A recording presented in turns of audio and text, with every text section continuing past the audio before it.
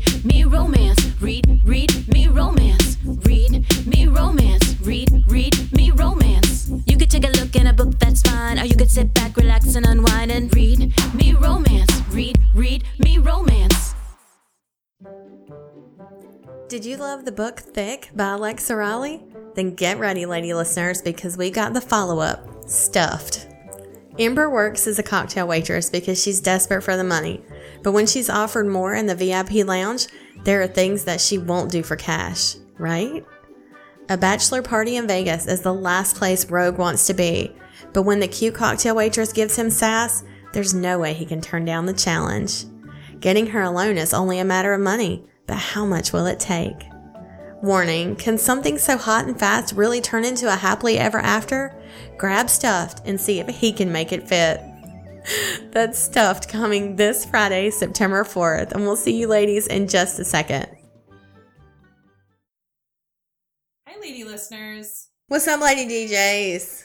Let's do it. What's up? It feels like a Monday on a Tuesday, but this is playing on a Monday, so I guess it's good. That fits with the theme this week. Welcome to Tracy Lauren Week on the podcast. We're really excited. Tracy Lauren was recommended to us by Eagle. Yes, our amazing editor. Our editor, and she said, just trust me. So I was like, well, I'll just email her Great, I'll email her right this second. Yeah. Eagle has not led us astray before. So she edits all our stuff. You can find her at Aquila, AQUILA.com. You can look her up that way. She has Instagram. You can look on there too if you want to hire her. She's awesome. She doesn't have room though, so you better pony up. Yeah, but like pay double. Tell her you'll pay double. Don't take our spots. That's all. Don't cock block us. Okay, so Tracy Lauren is a loving wife to her gorgeous and deliciously odd husband, Greg, and a dedicated mother to her two wonderful children. She has her MS in clinical counseling psychology, and during her time as a therapist, she provided counseling services specializing in grief and trauma, as well as attachment-focused parenting. Oh, wow. She's now... I know. I hate when it's so rude when people are more accomplished than you. I was just like, shit, I need to message her. It's so So rude. rude. She's now taking time off from her career to focus on her family and explore life as an indie author. Tracy's interests have always been in the human experience, and in her writing, she aims to capture just that. If you love the thrill of adventure to go with your science fiction romance, then Tracy's books are for you. She can be contacted at tracywritesromance@gmail.com. That's awesome. So that's Wow. awesome. So she We've had some really smart people. I know. This season. What are we doing? What's happening? I know, like last year we had, The week doctor. we had, Danielle Allen was like, yeah, exactly. Yeah. PhD. Mm-hmm. It's intimidating, And guys. play her Slow hair it down. Okay, Lex Riley's next. We're going to bring it back down to her. Your hosts are next. Yeah. Okay, so I have to tell you guys something. I've been saving it to tell you since it happened. So on Friday, I was having a really tough day, and I was texting my husband, and he was at work, and he comes home, and he's like, I got you a hotel room. And I was like, what did I do? And he was like, I got you a room tomorrow. You check in at noon. And he was like, just go. And I was like, I got really sick to my stomach, and I was like, are you mad at me? And he's like, no, you just need a break.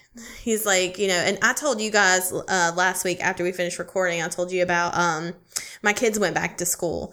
And it was really, really difficult. There was a lot of mom judgment about my decision to send my kids back to school, because we had the choice here if you wanted to do virtual or if you wanted to do in person.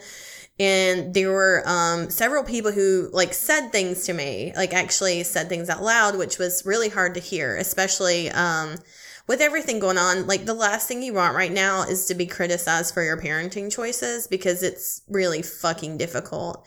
And, nobody thinks they're making the right decision. No matter what decision that is, we all think we fucked up. So, just having those extra voices really sucks. So my kids went back to school last week, and it was, really stressful, just worrying about them and managing schedules and everything else. And I was happy to be back in the swing of things at work-wise, but the rest of it was just really, really difficult. And I guess in that instance, apparently my husband saw that I was like on the edge where he's like, you know what she needs? To leave. So like he told me, he got me this hotel room and it was immediately like followed by guilt. I don't know why. Like, why do we all of a sudden go to, I'm not doing enough, I'm not managing well, I've obviously, lost my shit several times this week, enough to where he's like, oh yeah, she's got to leave this house. I was just thinking how I would react if my husband did that. And that's actually my dream. Yep. Is for someone to do something like that for me, which is so kudos to right? Kevin. Like, I would want them, but I would immediately say, no, I can't go. And I would want them because I'd be like, I feel too guilty. It's like, it's awful. You did what, Mel? I'd rather them take the kids and I get to stay home. Right? I thought about that too. Take the kids to a hotel. I'm like, you guys go to the hotel and I'm just going to enjoy the house to myself. I had the house to myself for 2 hours yesterday and I didn't know what to do with myself. If I had the house to myself, I'd probably clean and do laundry. And he knew that. I haven't been home alone in months. Yeah. It's just like, so did you go? Yes, I did. Like after I had like a 20-minute conversation with him, I'm like, are you sure you're not mad at me? Because I felt so guilty. And then it was like the second I got in the car, I was like, fuck those assholes. Like I was fine as soon as I pulled away from the house. And it was like, I drove to the hotel and it was this really nice spa hotel. It's like in Ballantyne. It's one of the nicest hotels. And I didn't do any of the spa treatments. I walked in the hotel room and the door shut behind me. And I was just like, yeah, I needed this. Like, I wanted to cry. What did you do? Because you get room service. Yes. You know what? I have so much to tell you about it because it was so uneventful. But seriously, like, I stood there and I felt like I could cry. And I just texted Kevin and I was like, all I ever wanted my entire life was someone to understand me. And I said, and you did that with one phone call. Like, you booked this hotel room. And I said, it's not even that you thought I needed a break. You took the steps to give me a break. And I was like, and I never thought I would have that. And I have that with you. Like, it hit me. And so I got in bed, I ordered room service, and I turned on the TV because I was like, I'm not going to do my phone or anything. And I put on, and there was a Sex and the City marathon. And like for 10 hours, I just watched it. I started when Carrie was with Aiden and I finished with Carrie with Big, and it was amazing. It was so good. Oh my God. That sounds absolutely it was so good. And do you know, like, I ordered room service and I didn't even cheat on my diet. Like, I was gonna ask, how did you do that? Proud of myself. So I called downstairs and I had it in my head. I was like, okay, if they have a really good dessert, I'm going to get it. And if they do, I'm going to order a healthy dinner. And I had already picked out like a healthy dinner because I'm going to splurge and I'm going to have dessert. And I called and I was like, the first thing I said, I was like, what do you have for dessert? And I was like, hi, Miss Robinson. So then he reads it off and I didn't really like anything they had. And I was like, oh, fuck it. And so I just ordered the healthy dinner and I didn't even order dessert. And so after I finished ordering, he was like, wow, you eat really healthy. He's like, I should follow that example. And I was like, do you remember the part where I asked what you had for dessert first? He started laughing and he was like, okay, fair point. But it's a testament to your willpower because, normally you would order something that sounded okay to you and eat it anyway. Yeah. But you really wanted to save save that meal for something. It's exactly. I was telling Eagle that this morning. I said it was the same thing that Mel had said. I was like, I'm not breaking this for an okay cookie that might suck. Like, nah. If I'm going to do it, I'm going to plan. I'm going to plan out my whole day, and the whole day I'm just going to have all of my favorites, and I'm going to just I said, I want to go on the alcoholics version of a bender with food. So I'm going to get a really nice bottle of scotch and I'm just going to go there. Scotch. You know what? I always think about that meal that we had at Fogo de Chao in, was it Chicago or in Philly? Chicago? No, I think it was Philly maybe. I don't remember. We walked and I guess it was Philadelphia. Yeah. And all the restaurants were packed. And we went to that bar. The bar. Oh, God, that food was so good. Like, the truffle fries and the stuff and like the dipping sauces for that. I think about that all the time. I really do. I would break a diet for that. Yeah. There's a couple of things I would, and that, but you know, what they had on the menu. So like, I got like grilled chicken and vegetables, and I had a crab cake, and then I had like some Brussels sprouts and something, and like a salad, and I was like, oh, that's fine. So. So I know, it was so great. And like, I ended up the next day, I got a late checkout at 2:00. And so I just laid in bed. This marathon was still on. So I just kept watching it. And did I ever tell you about the time I saw Sex and the City being filmed in Brooklyn? I feel like maybe you have, but maybe not on air. I don't know. Not. I don't know. Me and my friend were just like I saw they were filming something, and we realized it was Sex and the City. It was. She lived in Clinton Hill in Brooklyn. We sat on the hood of my car with hot chocolates, and we waited for someone to come out. And it ended up being Steve, Miranda, and baby Brady. And it was the episode where they were looking at their first house in Brooklyn, like they were moving to Brooklyn. Yeah. So, so we saw part of the saga of when I was watching it yesterday was, I mean, Miranda's story is just so unsung. I feel like, to me, her and Steve, because it was very realistic. I thought, I mean, it wasn't necessarily like the fairy tale love ending like Charlotte and Harry, because they're my favorite. But I got to watch that yesterday. I got to watch when Charlotte got divorced from Trey and then found Harry and how they fell in love. And I got to like see where Steve had gotten Miranda pregnant, and then they were broken up, and then how they got back together and how they like loved their son. And, you know, it was just, gosh, it was so, like, I was watching this show and I hadn't seen it in years. And I just thought, God, how many great relationships and the dynamics. In one part, Carrie was with Berger, and he was such a piece of shit. Like, I hated him. He was such a piece of shit. He was such an asshole. He was the worst. But it's so realistic because, like, you have relationships like that where you're like, he's great one minute, but like overall, and then I just stay with him anyway. And then he just couldn't ever let. And then he disappoints you like you knew he would. Exactly. And he couldn't let her have her success, and he was super bitter about it. Like that she, like it was funny. She was teasing him about his book. You know that Berger was an author. He wrote a book, and the woman had a scrunchie in it. And she was like,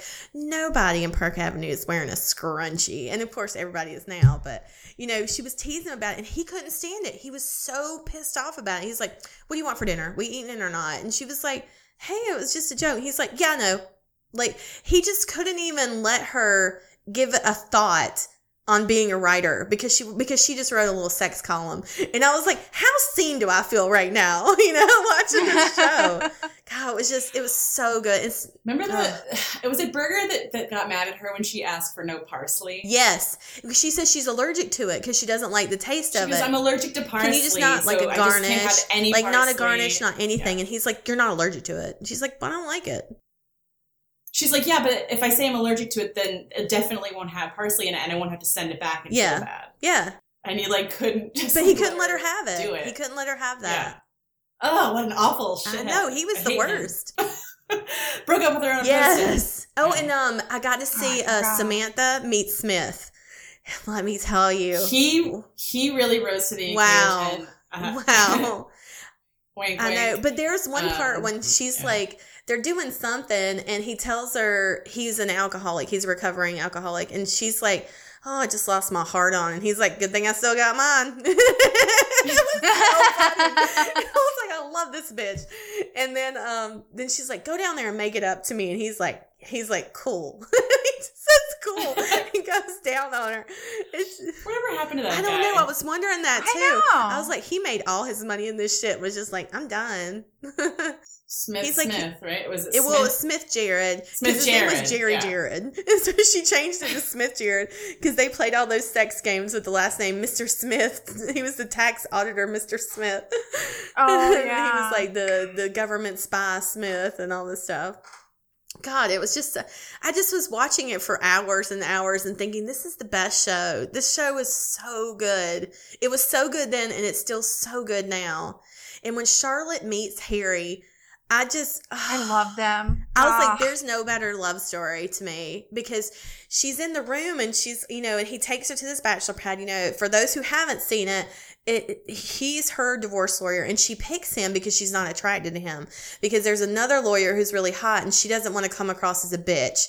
So she hires a lawyer that she doesn't think is cute at all. She thinks he's ugly.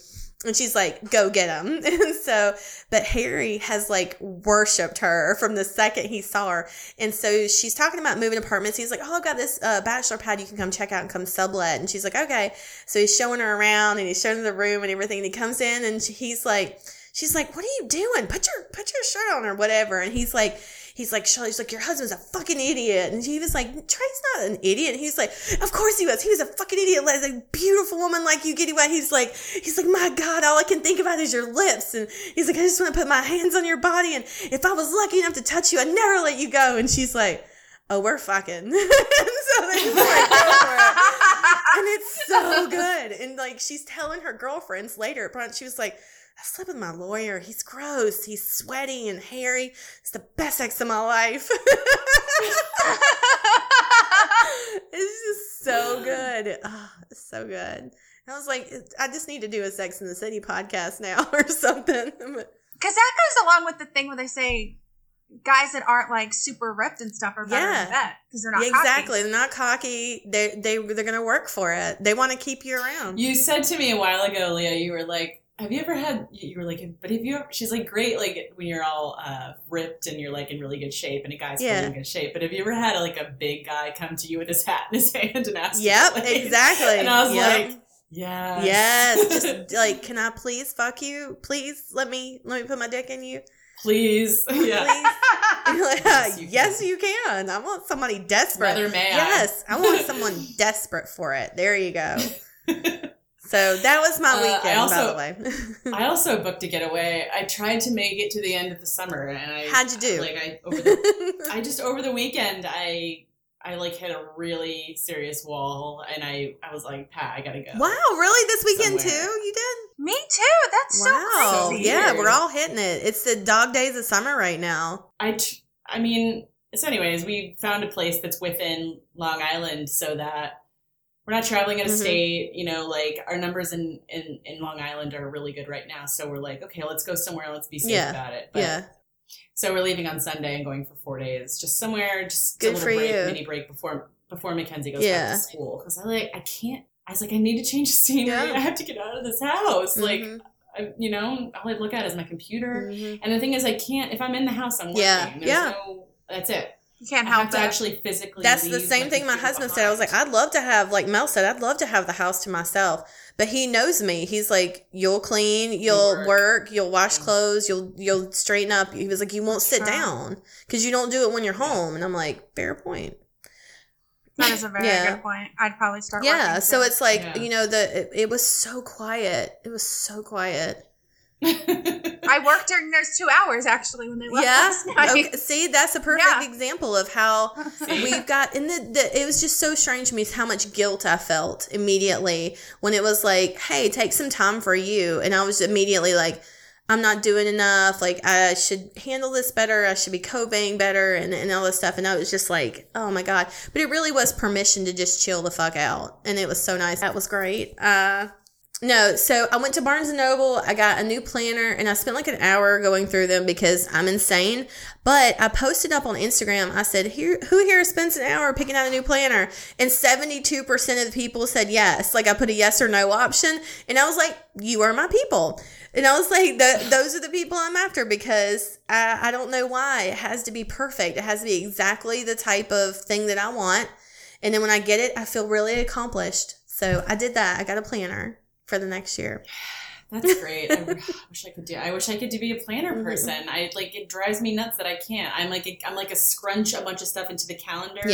Squares person. And well, that's what I do too. So like, this is my one. This is the one I use like every day now. It's just got like I have like stickers that mark my periods and shit like that. And then my new. Do you get crazy when you're on your period? By the way. And then I have this one. This is my big one. This is my new one. She's a thick girl. That's pretty. Yeah, I definitely get crazy on my period. Why do you think my husband sent me away?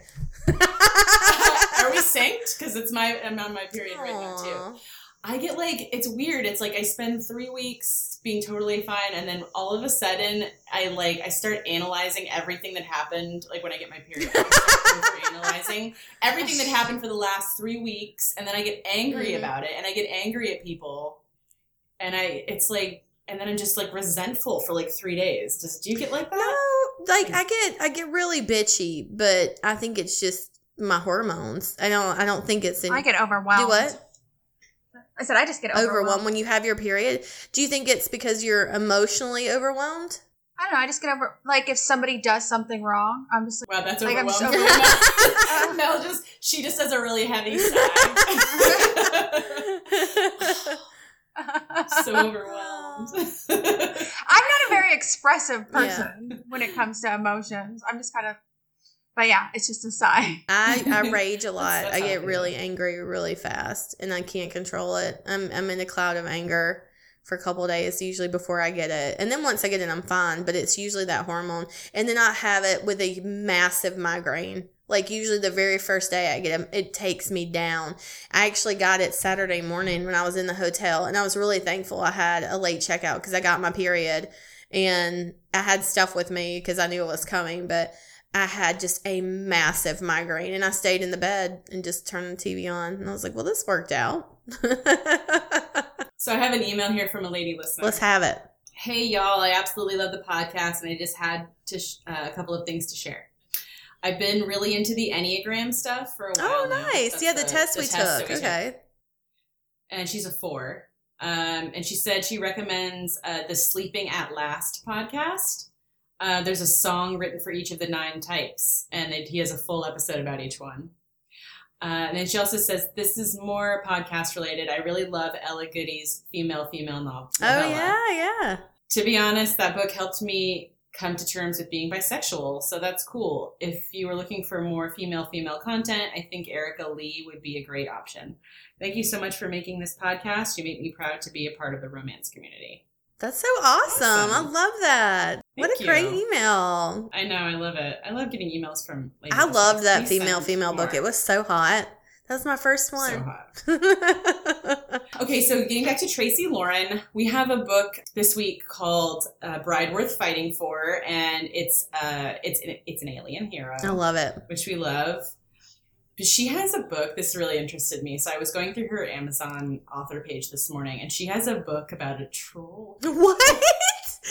I like that a lot. I was shocked because I read the title "Tamed by the Troll" and I went, "Oh, yeah, oh." Wait a minute." Because I actually really do like books where the hero isn't attractive. I really do like books like that. So anyways, this book is called Tamed by the Troll. It's the first one in her Parish Woods series. I'm going to read you guys the blurb for it. Once the belle of her village, life took a dark turn for Adelaide upon her parents' death. Plagued by lingering grief, there was not a soul who didn't turn their back on her. They called her angry and spiteful. Hell, they called her a monster. One fateful day, Adelaide finds herself alone, lingering on the edge of the Parish Woods, a cursed and evil place. Without warning, an orc army attacks. Her village ablaze, Adelaide races into the Parish Woods, seeking refuge in a place of nightmares. With orcs at her heels, she's desperate to escape, but when the young woman crosses an aging stone bridge in the middle of the cursed forest, she's met with an even more fearsome enemy, a troll, one who's determined to save her. So, I'm really into that. I love a troll. I guess it's just something I'm into. Is he small or is he full-sized? Oh, no, he's big. Yeah, he looks like a big giant on the cover. Mm-hmm. I'm interested in this now. I'm vagina curious. I'm vagina curious as well. We should do a buddy read of the troll. I know, right? Yes, Taming the Troll. Tracy Lauren is on Kindle Unlimited. Is that correct, Mel? Do you know? Do you have any? Yes, I believe so. Okay. So if you're a Kindle Unlimited user, go check out what Tracy Lauren has to offer. She has a lot of kind of fairy tale-ish type books, but she also has an alien series. And this book is one of them. It's called A Bride Worth Fighting For. So we're going to go ahead and play the first half right now, and we'll catch up with you guys on the other side. Bye. Bye. This is Fighting for His Bride by Tracy Lauren. Read for you by Lee Allison. Chapter 1. Seraph. I'm sweating as I stride down the tight corridors of the Muggan spaceship.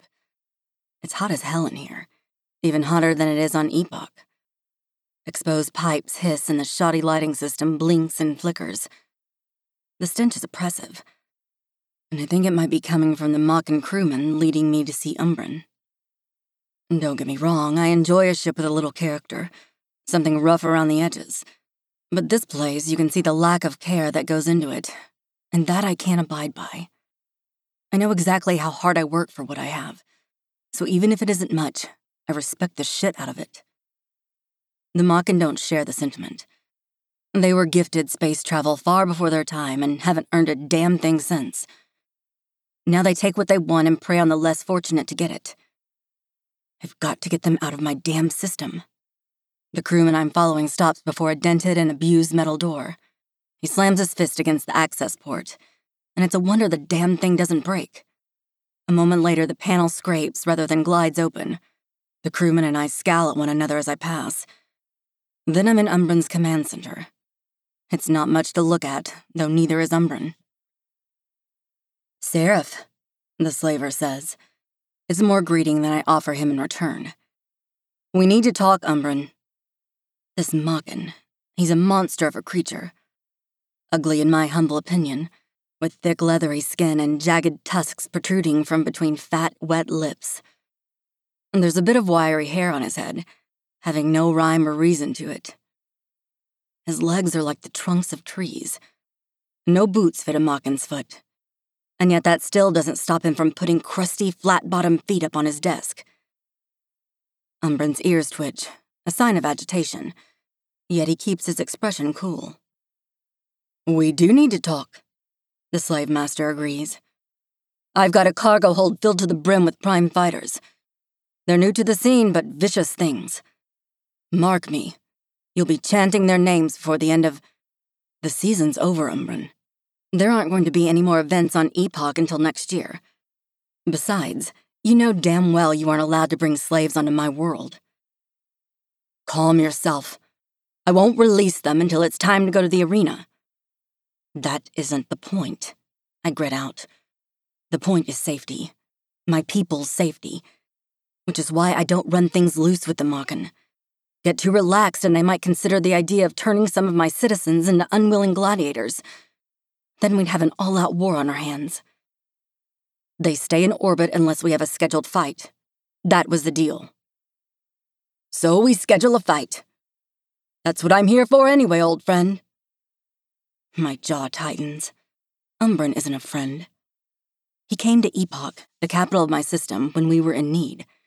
A drought had hit, crops took a beating, food stores were low, and livestock were dying.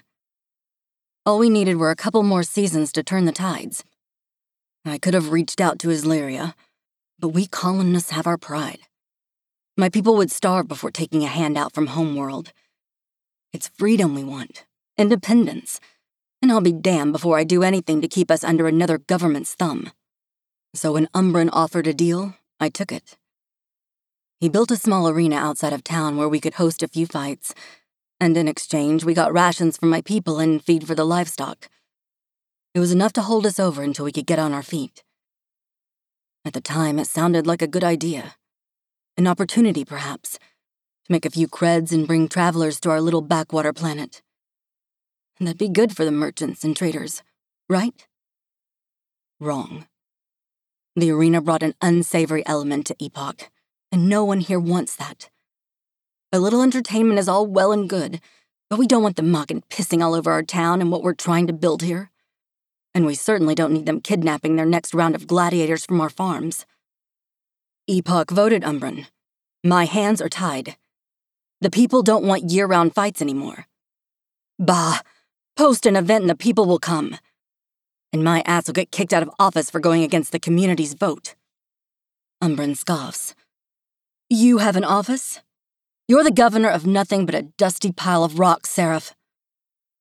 Dusty pile of rocks or not, this is my system, and it's my job to enforce what the people demand. The slaver drops his heavy feet to the floor and leans back in his chair, assessing me. What kind of stupid effa would vote against fight pits? I shrug. Mothers? People who don't want to see this place go to shit? Umbren curls his lips as if my suggestion leaves a sour taste in his mouth. Mothers! Mothers! He tries the word out for size as he rises. That's your problem, Seraph. The females on this world need to be put in their place. Why would you even let them vote to begin with? My jaw tightens and I clench my fists, trying to keep my cool. Male or female, my people have rights, and no fucking slaver is going to question that on my soil. Like I said, my hands are tied and the people have spoken. Umbren snorts out a laugh, as if such a thing holds no value. They'll allow a fight season, but you can't show up on my doorstep with a cargo hold full of slaves. That was never part of the deal. I built an arena for you ingrates, Umbren counters, ears twitching as he jams a fat finger in my face. And we had a contract.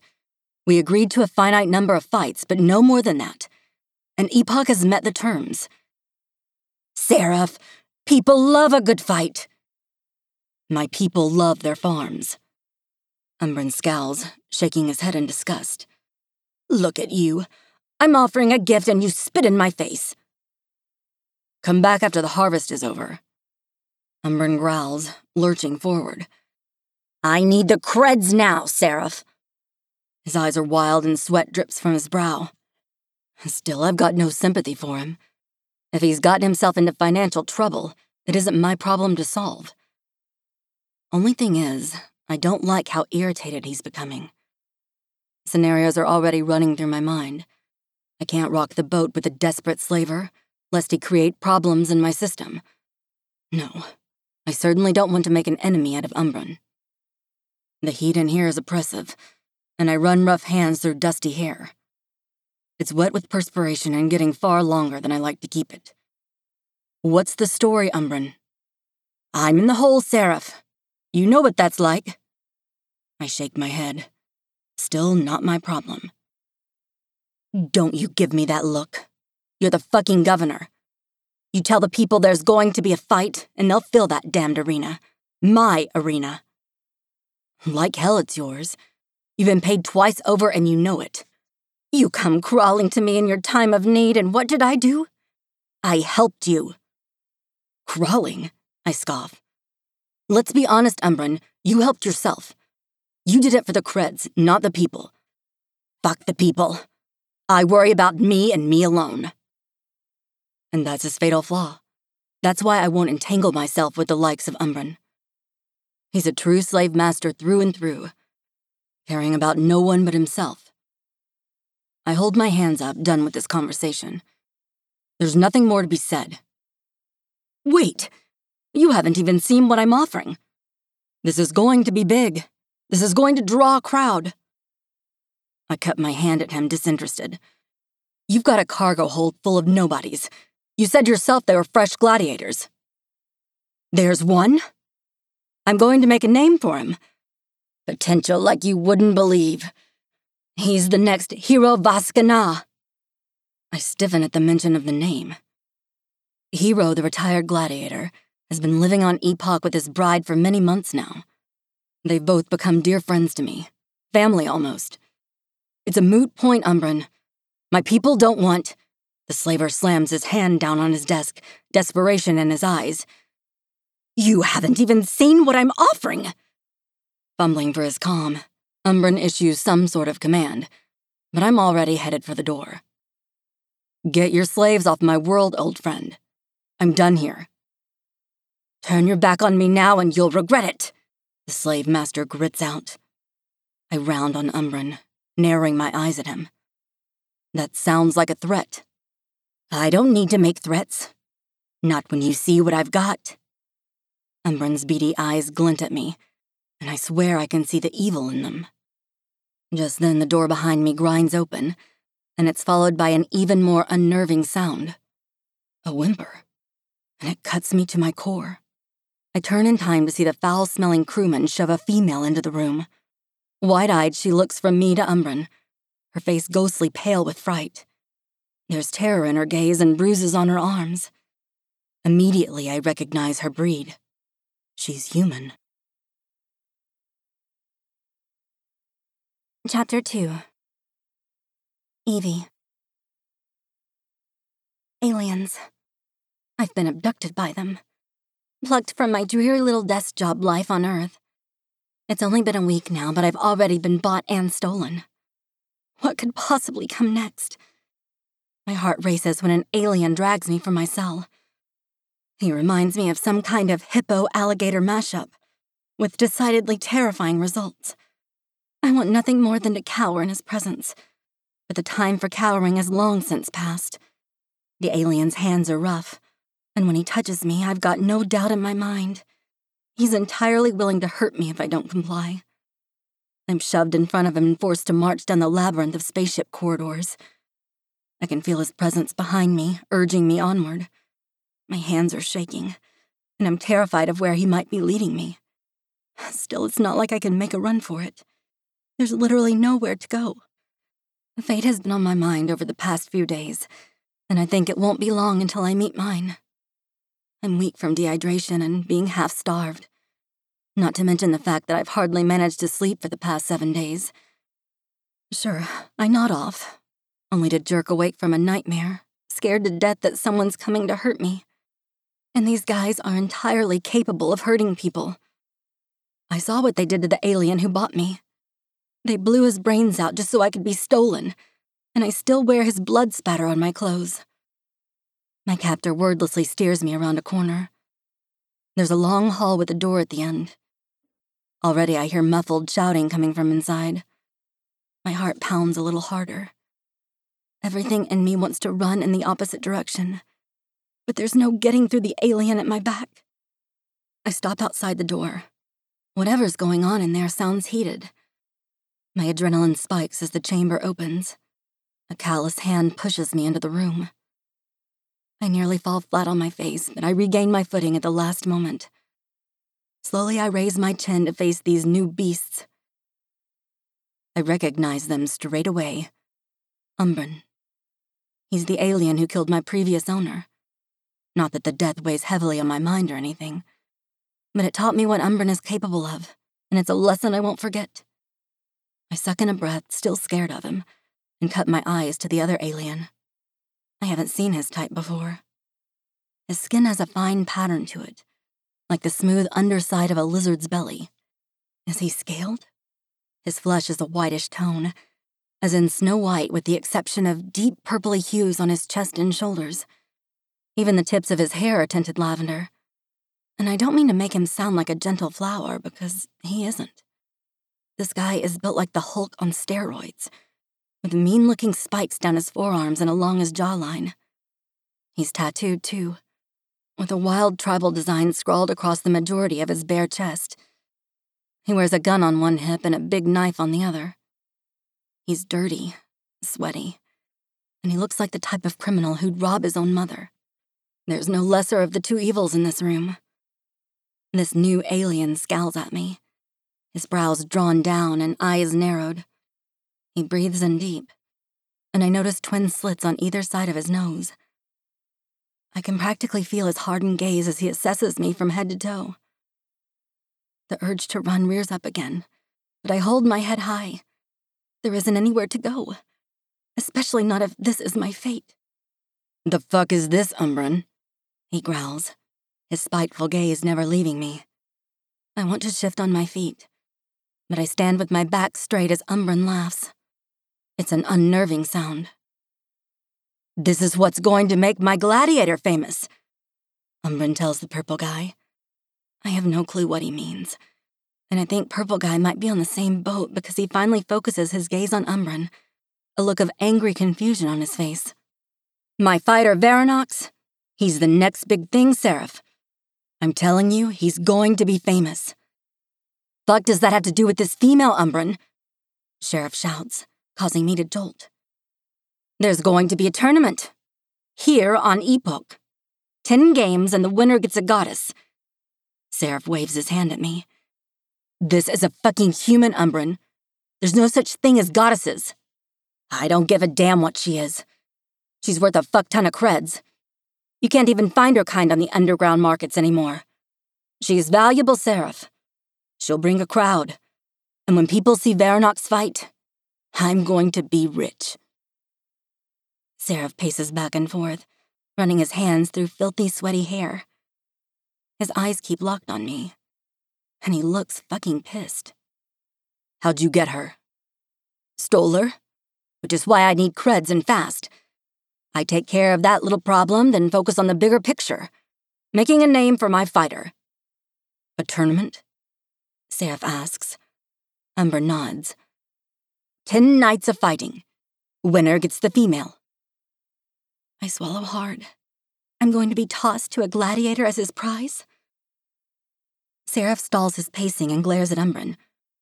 1 night. Fuck that. I didn't risk my neck stealing this thing for 1 fucking night of fights. Word won't even get out in time for Varanox to garner any fame. Seraph crosses his arms and, looking up at the ceiling, drags his teeth over his bottom lip. I can feel the anger coming off of him in waves. 2 nights. Who the fuck you think you're dealing with? 2 nights. Seraph reiterates in a heated growl. And I fight the Forerunner in the main events. Umbren draws back, his wide lips spreading across gnarled tusks. You will fight? The great Seraph is coming out of retirement? Seraph advances on Umbren, squaring off with a murderer. My heart pounds against my ribcage.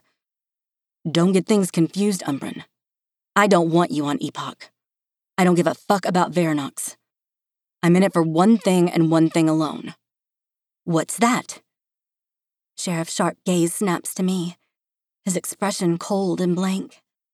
I'm in it for the prize. My heart sinks, and I wonder if I'm staring into the eyes of fate. Make whatever arrangements necessary. Tonight is the first round of the tournament, and when I win, she's coming home with me. She goes to the winner, Umbren argues. It's a good thing I plan to win. The winner of the tournament as a whole, you backwater fool. I win tonight, and I take her as my prize. Then when I win the second round, I'll keep her for good.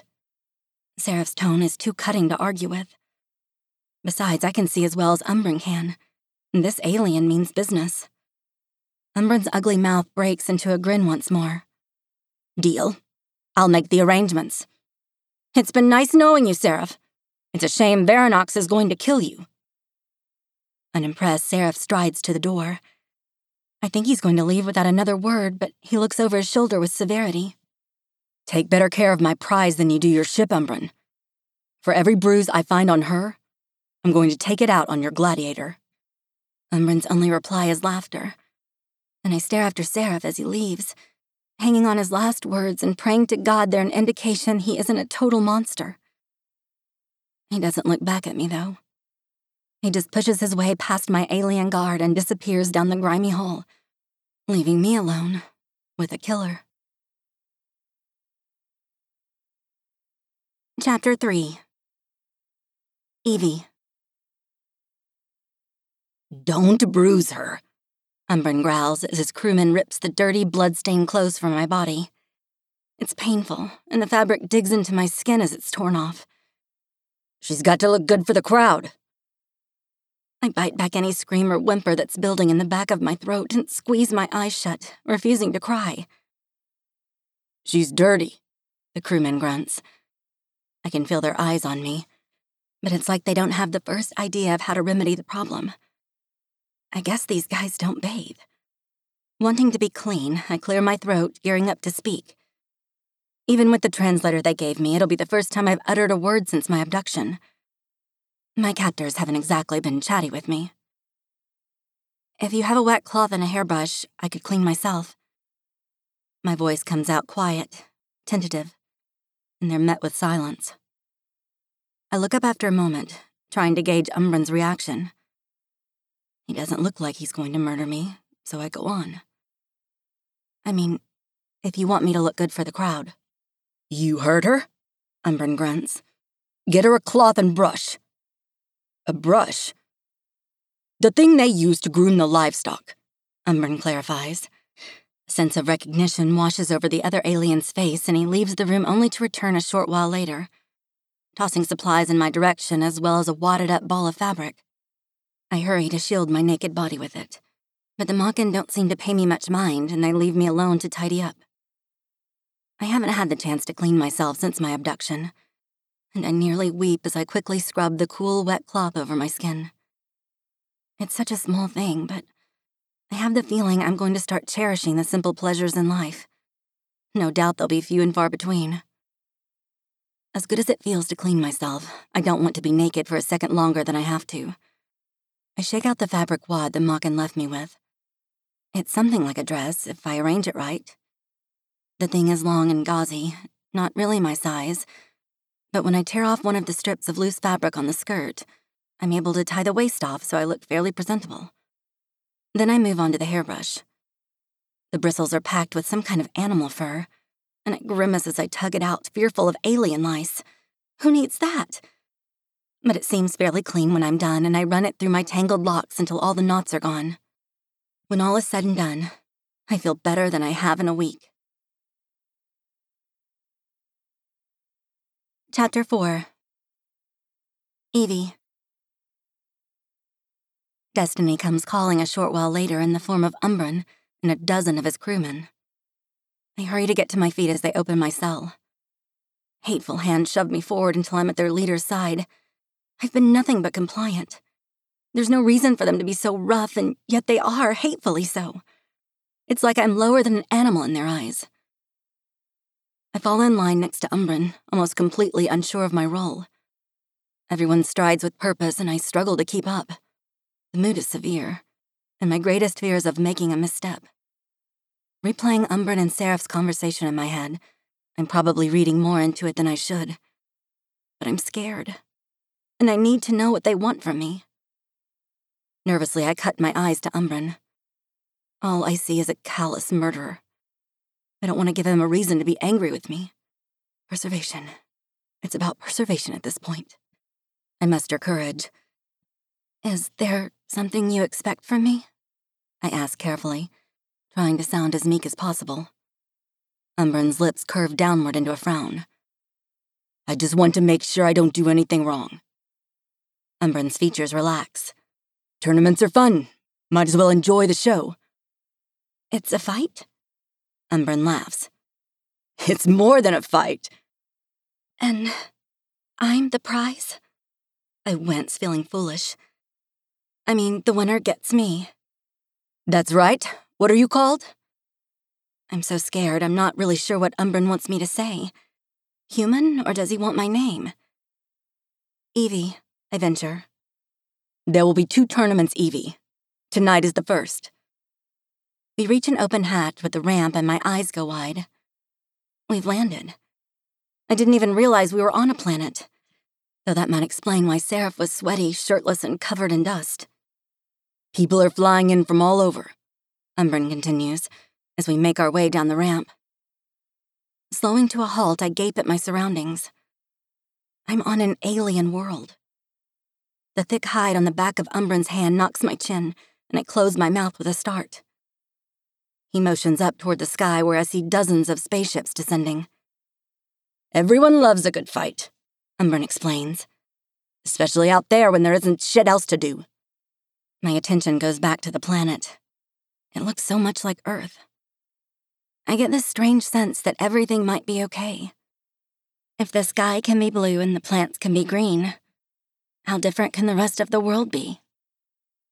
This is going to be a big one, little goddess. Why's that? 2 reasons. He reaches over and tugs at my auburn locks. I'm offering a coveted prize, and my fighter Veranox will make his debut by killing Seraph.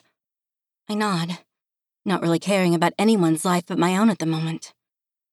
After the fight, I'll be staying with Veranox? That's what I really needed to know. Veranox will not fight until the final round of the second tournament. Seraph fights tonight and he will win. You'll remain with him until the next event, but don't get too comfortable, Evie. Veranox will beat him in the end. I nod. What's it really matter who I end up with? They all seem like murderous villains to me. Moment-to-moment preservation is all I can muster the energy for. So tonight I watch the fight and go home with the winner? Who will likely be Seraph. That's right, clever creature. Now, try and look pretty for the crowd. Umbren puts a heavy hand on the back of my neck as he leads me through a town. My eyes devour every bit of this world. Aliens of all kinds roam the streets. Most of them look like Seraph. Big, tough guys with whitish scales burned violet by the sun. They've got shaved heads, dirty faces, and tattooed bodies. Despite all the alien features, I somehow feel like I've fallen through time and landed in the Wild West.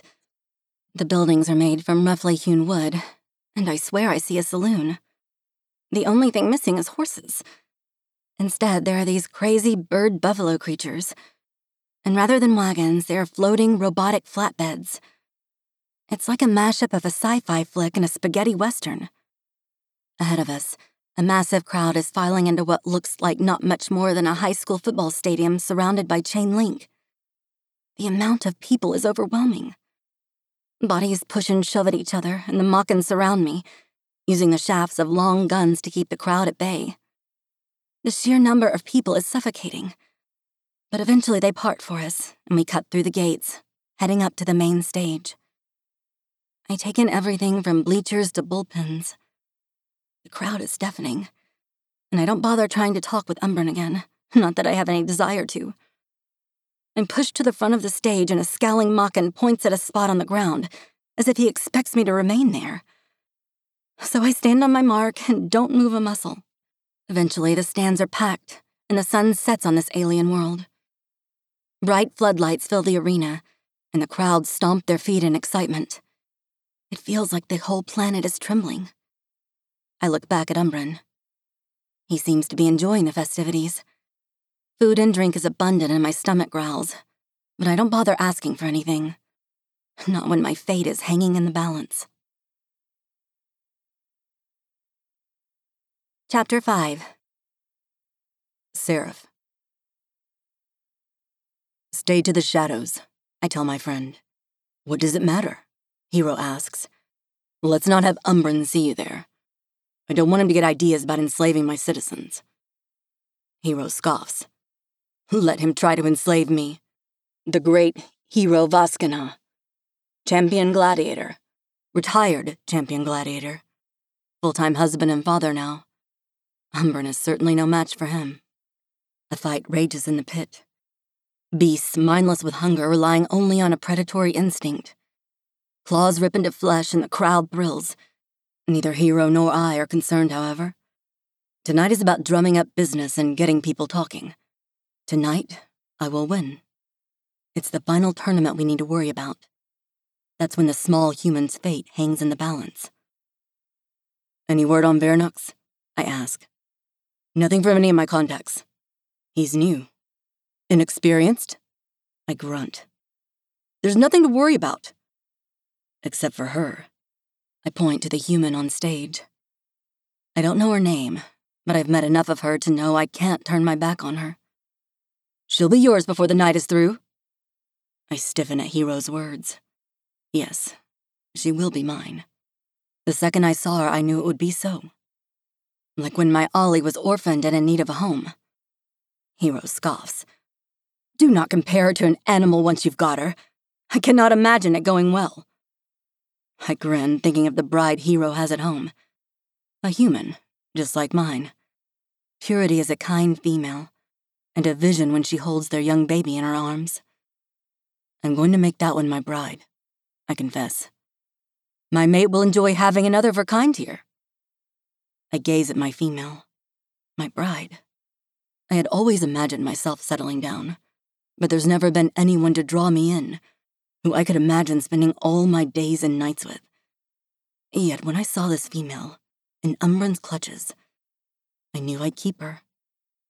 The fight in the pit draws to a close and a corpse is dragged out. The main event is next. If I fail, rescue her. I look Hero in his yellow eyes and the seasoned gladiator scoffs at me. Obviously, he'd rescue the human in my place. His wife would never allow otherwise. My name is announced, and I watch my own bride as the crowd roars in anticipation.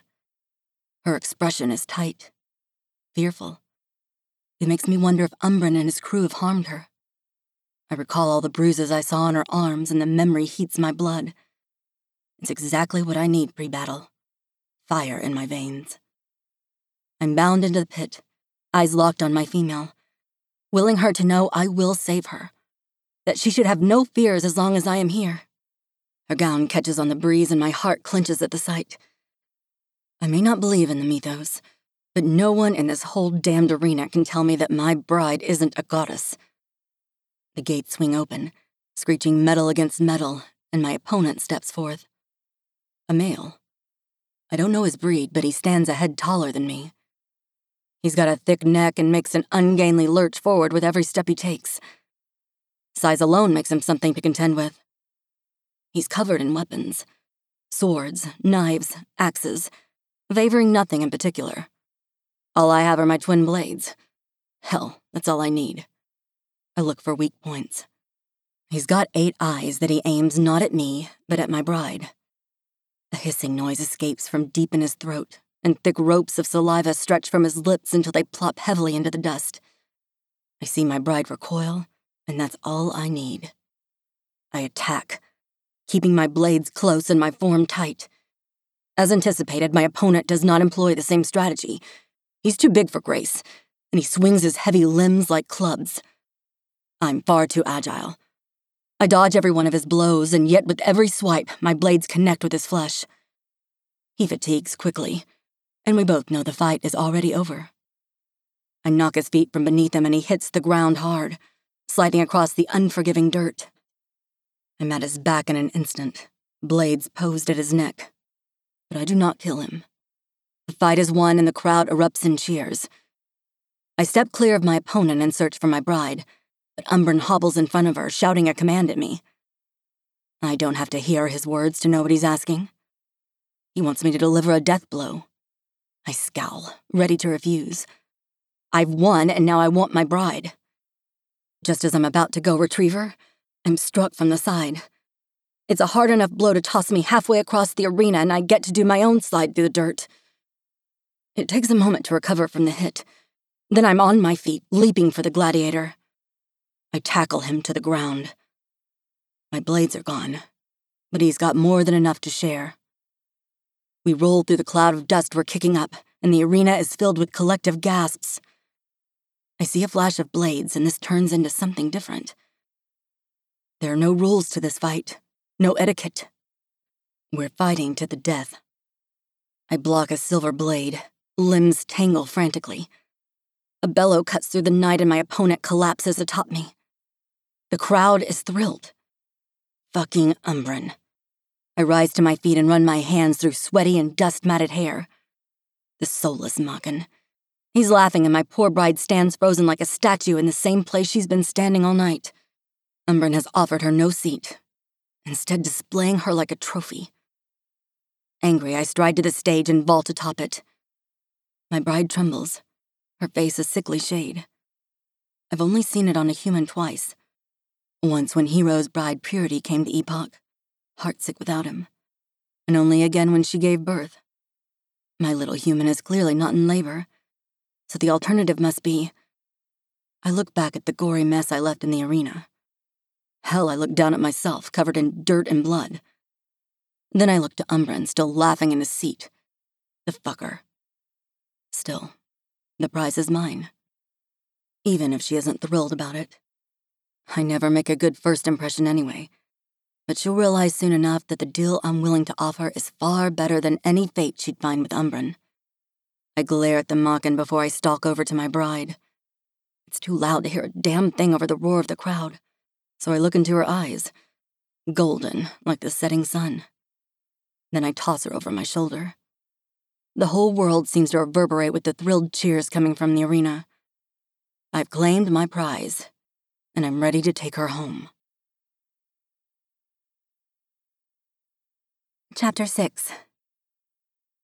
Evie. The bloody gladiator tosses me over his shoulder.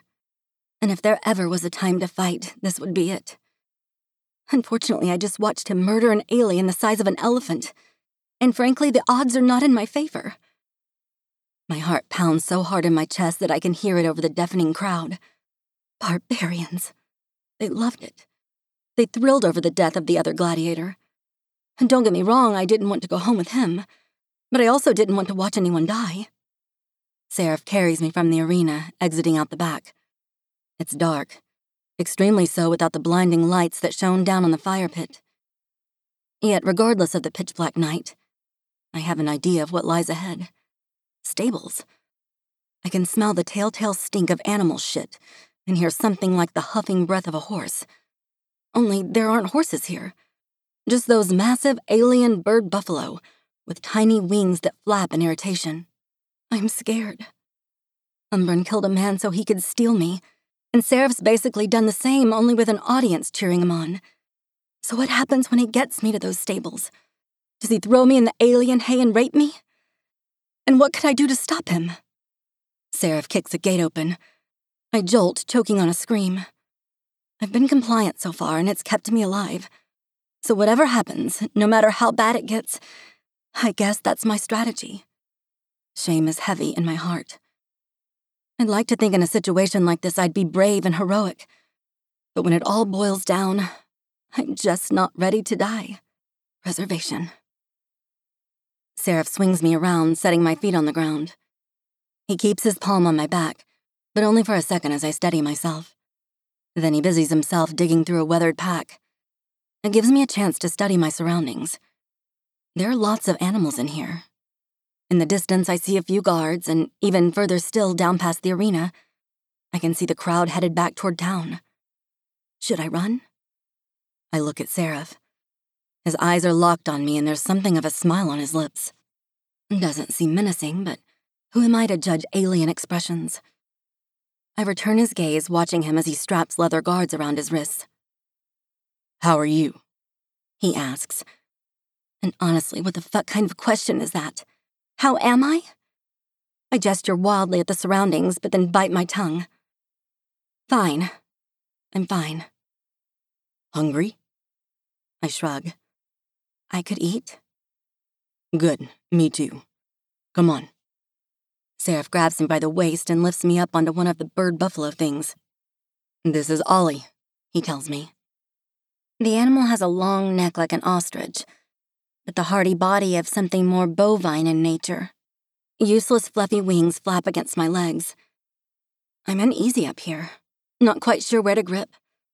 But a second later, I'm stiff as a rod as Seraph climbs up behind me. I'm fitted against his chest, and one of his hands goes around my waist, steadying me against him. My eyes go wide and my mouth clamps shut. Reservation. Chapter 7. Evie.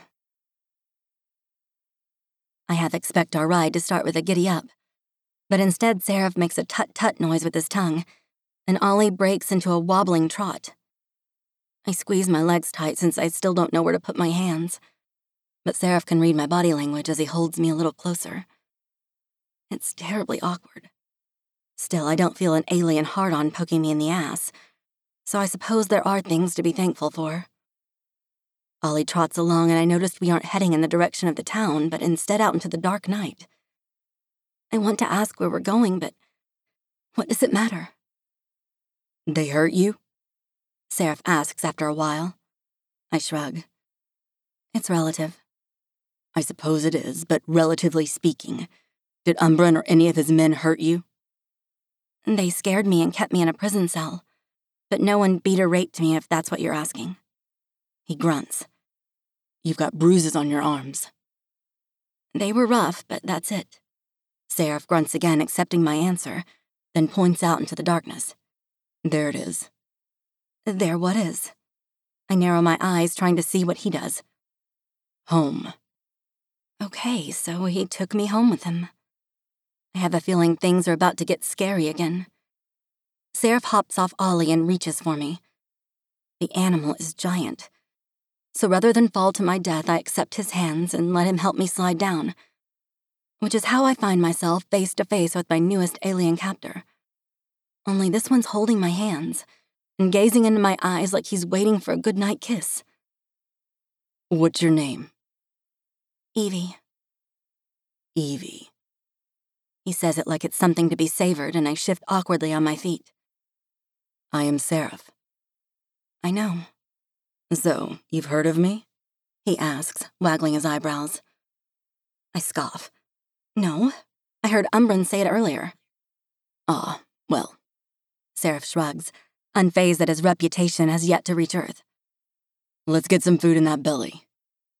And the guy actually pokes me in the stomach before turning and heading toward his home. The familiarity of his touch shocks me. Or maybe it's the simplicity of it. I mean, I just watched him kill another alien, and here he is booping me in the belly button. I hurry after Seraph because what else is there to do? Make a break for it on an unfamiliar alien world in the middle of the night? Even if I could manage to escape, what other dangers lurk in the darkness? No. It's better to stay here and try to play my cards right. Closer to the house, I can see a dim light in the windows. Is someone else here? Like who? I consider his question and cross my fingers. Your wife? Seraph grinds to a halt and gives me a lopsided grin, just before he swoops me into his arms. I gasp in shock, heart pounding furiously as Seraph kicks open the door and carries me over the threshold. I'm sure he's going to attack me after that, but he sets me gingerly on my feet. Did I do it correctly? I stare at him wide-eyed, smoothing out my dress in an effort to compose myself. Jesus, do what right? That is how it's done on your planet, is it not? A male carries the female through the doorway the first time he brings her into their home? I gape. Where did you hear that? How do you know about human customs? I have met a few human women. There are 2 here on Epoch. And they told you about carrying a woman over a threshold? I'm trying to make sense of all this information. There are humans here. The thought both excites and relieves me. To know there are people here who have experienced what I've been through. I want to find them. I need to talk to them. Maybe we can escape together? Not exactly. I was present at their weddings, though, and both asked their husbands to carry them into their home. Husbands? Yes. Faith and Rylan came first, followed by Purity and Hero, who recently had their first child. You'll meet them soon, Seraph assures, heading deeper into his home. I take the opportunity to look around as Seraph builds a fire in the hearth. It's hotter than hell during the day, but the nights get cold, especially for your kind. I study the room, expecting it to be cold and foreboding like the Mockin spaceship. But it's just a rustic cabin. There's a stone mantel, a well-worn rug on wooden flooring, and tools spread haphazardly along a rough-hewn coffee table. Seraph catches me eyeing them. I'll have to be tidier, he says, sweeping them off the table into a crate and setting them aside. Why? Because you'll be living with me. I remember what Seraph said before to Umbren, that he planned to keep me for good. The wheels in my mind start turning. He knows human women who are married to alien men. Is that what Seraph thinks is happening here? Did he just score himself a bride? In the scheme of things, it doesn't sound too bad. Seraph is big and strong. He'd protect me, I hope. And there are other humans on this world. That's a huge plus in my book. As long as my gladiator doesn't hurt me, I might be able to make this work. I assess him from head to toe, wondering if he expects me to seduce him. I'm not sure if I'm ready for that. I suppose it might not matter, though. If this alien wants sex tonight, there's not much I can do to stop him. The fire starts crackling, brightening the room. Seraph gazes at me for a moment, and I think this might be it. But he simply smiles and heads through a doorway. I hesitate for only a moment before I nervously follow him. Where is he leading me? To a bedroom, maybe, or some type of cage he intends to keep me in? Turns out I'm way off. It's a kitchen. A simple country kitchen, except for the fact that it has ultra-modern alien appliances, of course. Other than that, there are normal kitchen things, a sink, cupboards, a counter, and a bowl on the table filled with fresh fruit and vegetables. It all seems fairly normal considering what I've been through over the past week. Seraph punches a few buttons on one of his appliances, and I hear a whirring noise. Shortly after, he's setting a steaming bowl on the kitchen table and offering me a seat. My gaze whips from him to the food, and when he nods encouragingly, I hurry to take a seat. I'm ready to dive headfirst into this meal. Only problem is there's a chopstick on the table next to my bowl rather than a spoon. And don't get me wrong, I can work a pair of chopsticks, but it appears there's just the one. I look around helplessly for its mate. My mistake, Evie. I forgot. Purity and Faith like to use too. Seraph retrieves another chopstick from a drawer. I take it happily. This is the first meal I've had besides the nasty protein bars the Makan feed me. Wordlessly, I begin shoving noodles into my mouth as Seraph prepares a dish for himself. Do you like it? He asks over his shoulder. Yes. I hurry to swallow, worried that I've offended him. I like it very much. Thank you. Purity and Faith enjoy this dish as well. It's considerate that he thought to make it for me, I reason. I'm scared of Seraph. And all aliens, really. But he's the first who's shown me any sort of kindness. So I push myself to maintain the conversation. Faith and Purity are the other humans? He nods without looking up and gives me an opportunity to watch him more closely. I'm in awe as he eats noodles with a single chopstick, unable to fathom how he can scoop up anything at all. You'll have to teach me your way of doing it, he says, motioning toward the utensils in my grip. Yeah, and vice versa. Seraph smiles at me, and the rest of the meal is eaten in silence. Every time I look up, though, I catch him watching me. Anxiety builds as I wonder what I'm going to have to do in exchange for this meal. When both our bowls are empty, Seraph washes the dishes in the sink. I rise to my feet and nervously smooth my dress out again. This is it. Self-preservation. I'll do whatever it takes to stay alive. Seraph dries his hands and gives me his warmest smile. I think it's time for bed.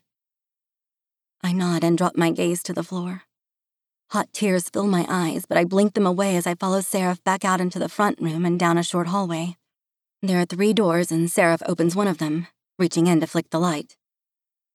There are extra blankets in the chest if you need them. The muscled alien rubs his hand over the back of his neck, and I stand in the doorway, staring at him, wondering who's going to breach the room first. But Seraph just points out the first door in the hall. That's the bathroom. We'll have to share it. I'll try not to be too messy. My mouth opens, but I'm mute, with no clue what to say. Let me know if there's anything you need. And with that, Seraph turns and opens the door to what I assume is his bedroom, directly across the hall from mine. I'm totally lost. I don't know what Seraph wants from me. I search for clues in the things he said. Do you want me to be your maid? Seraph cocks his head to the side, looking at me curiously. A servant who cleans your house for you. Recognition washes over Seraph, then dismay. Absolutely not, Evie. You're something else entirely. What? He gives me that curious look again, like I should know exactly what he means. You're my bride. Seraph scoffs out a little laugh before ducking into his room. Make yourself at home, he shouts from the other side of his closed door. I gape, looking from my room to his. I'm more confused than ever. He calls me his bride, then leaves me alone in the hall? I bite my lip, worried I'm misunderstanding. The last thing I want to do is make Seraph angry. But then again, he's in his room with the door shut, and I've been offered the guest bed, which I stare longingly at. Maybe he'll be mad at me for not servicing him, but right now all I want to do is sleep. And on that note, I duck into my room, desperate for a good night's rest.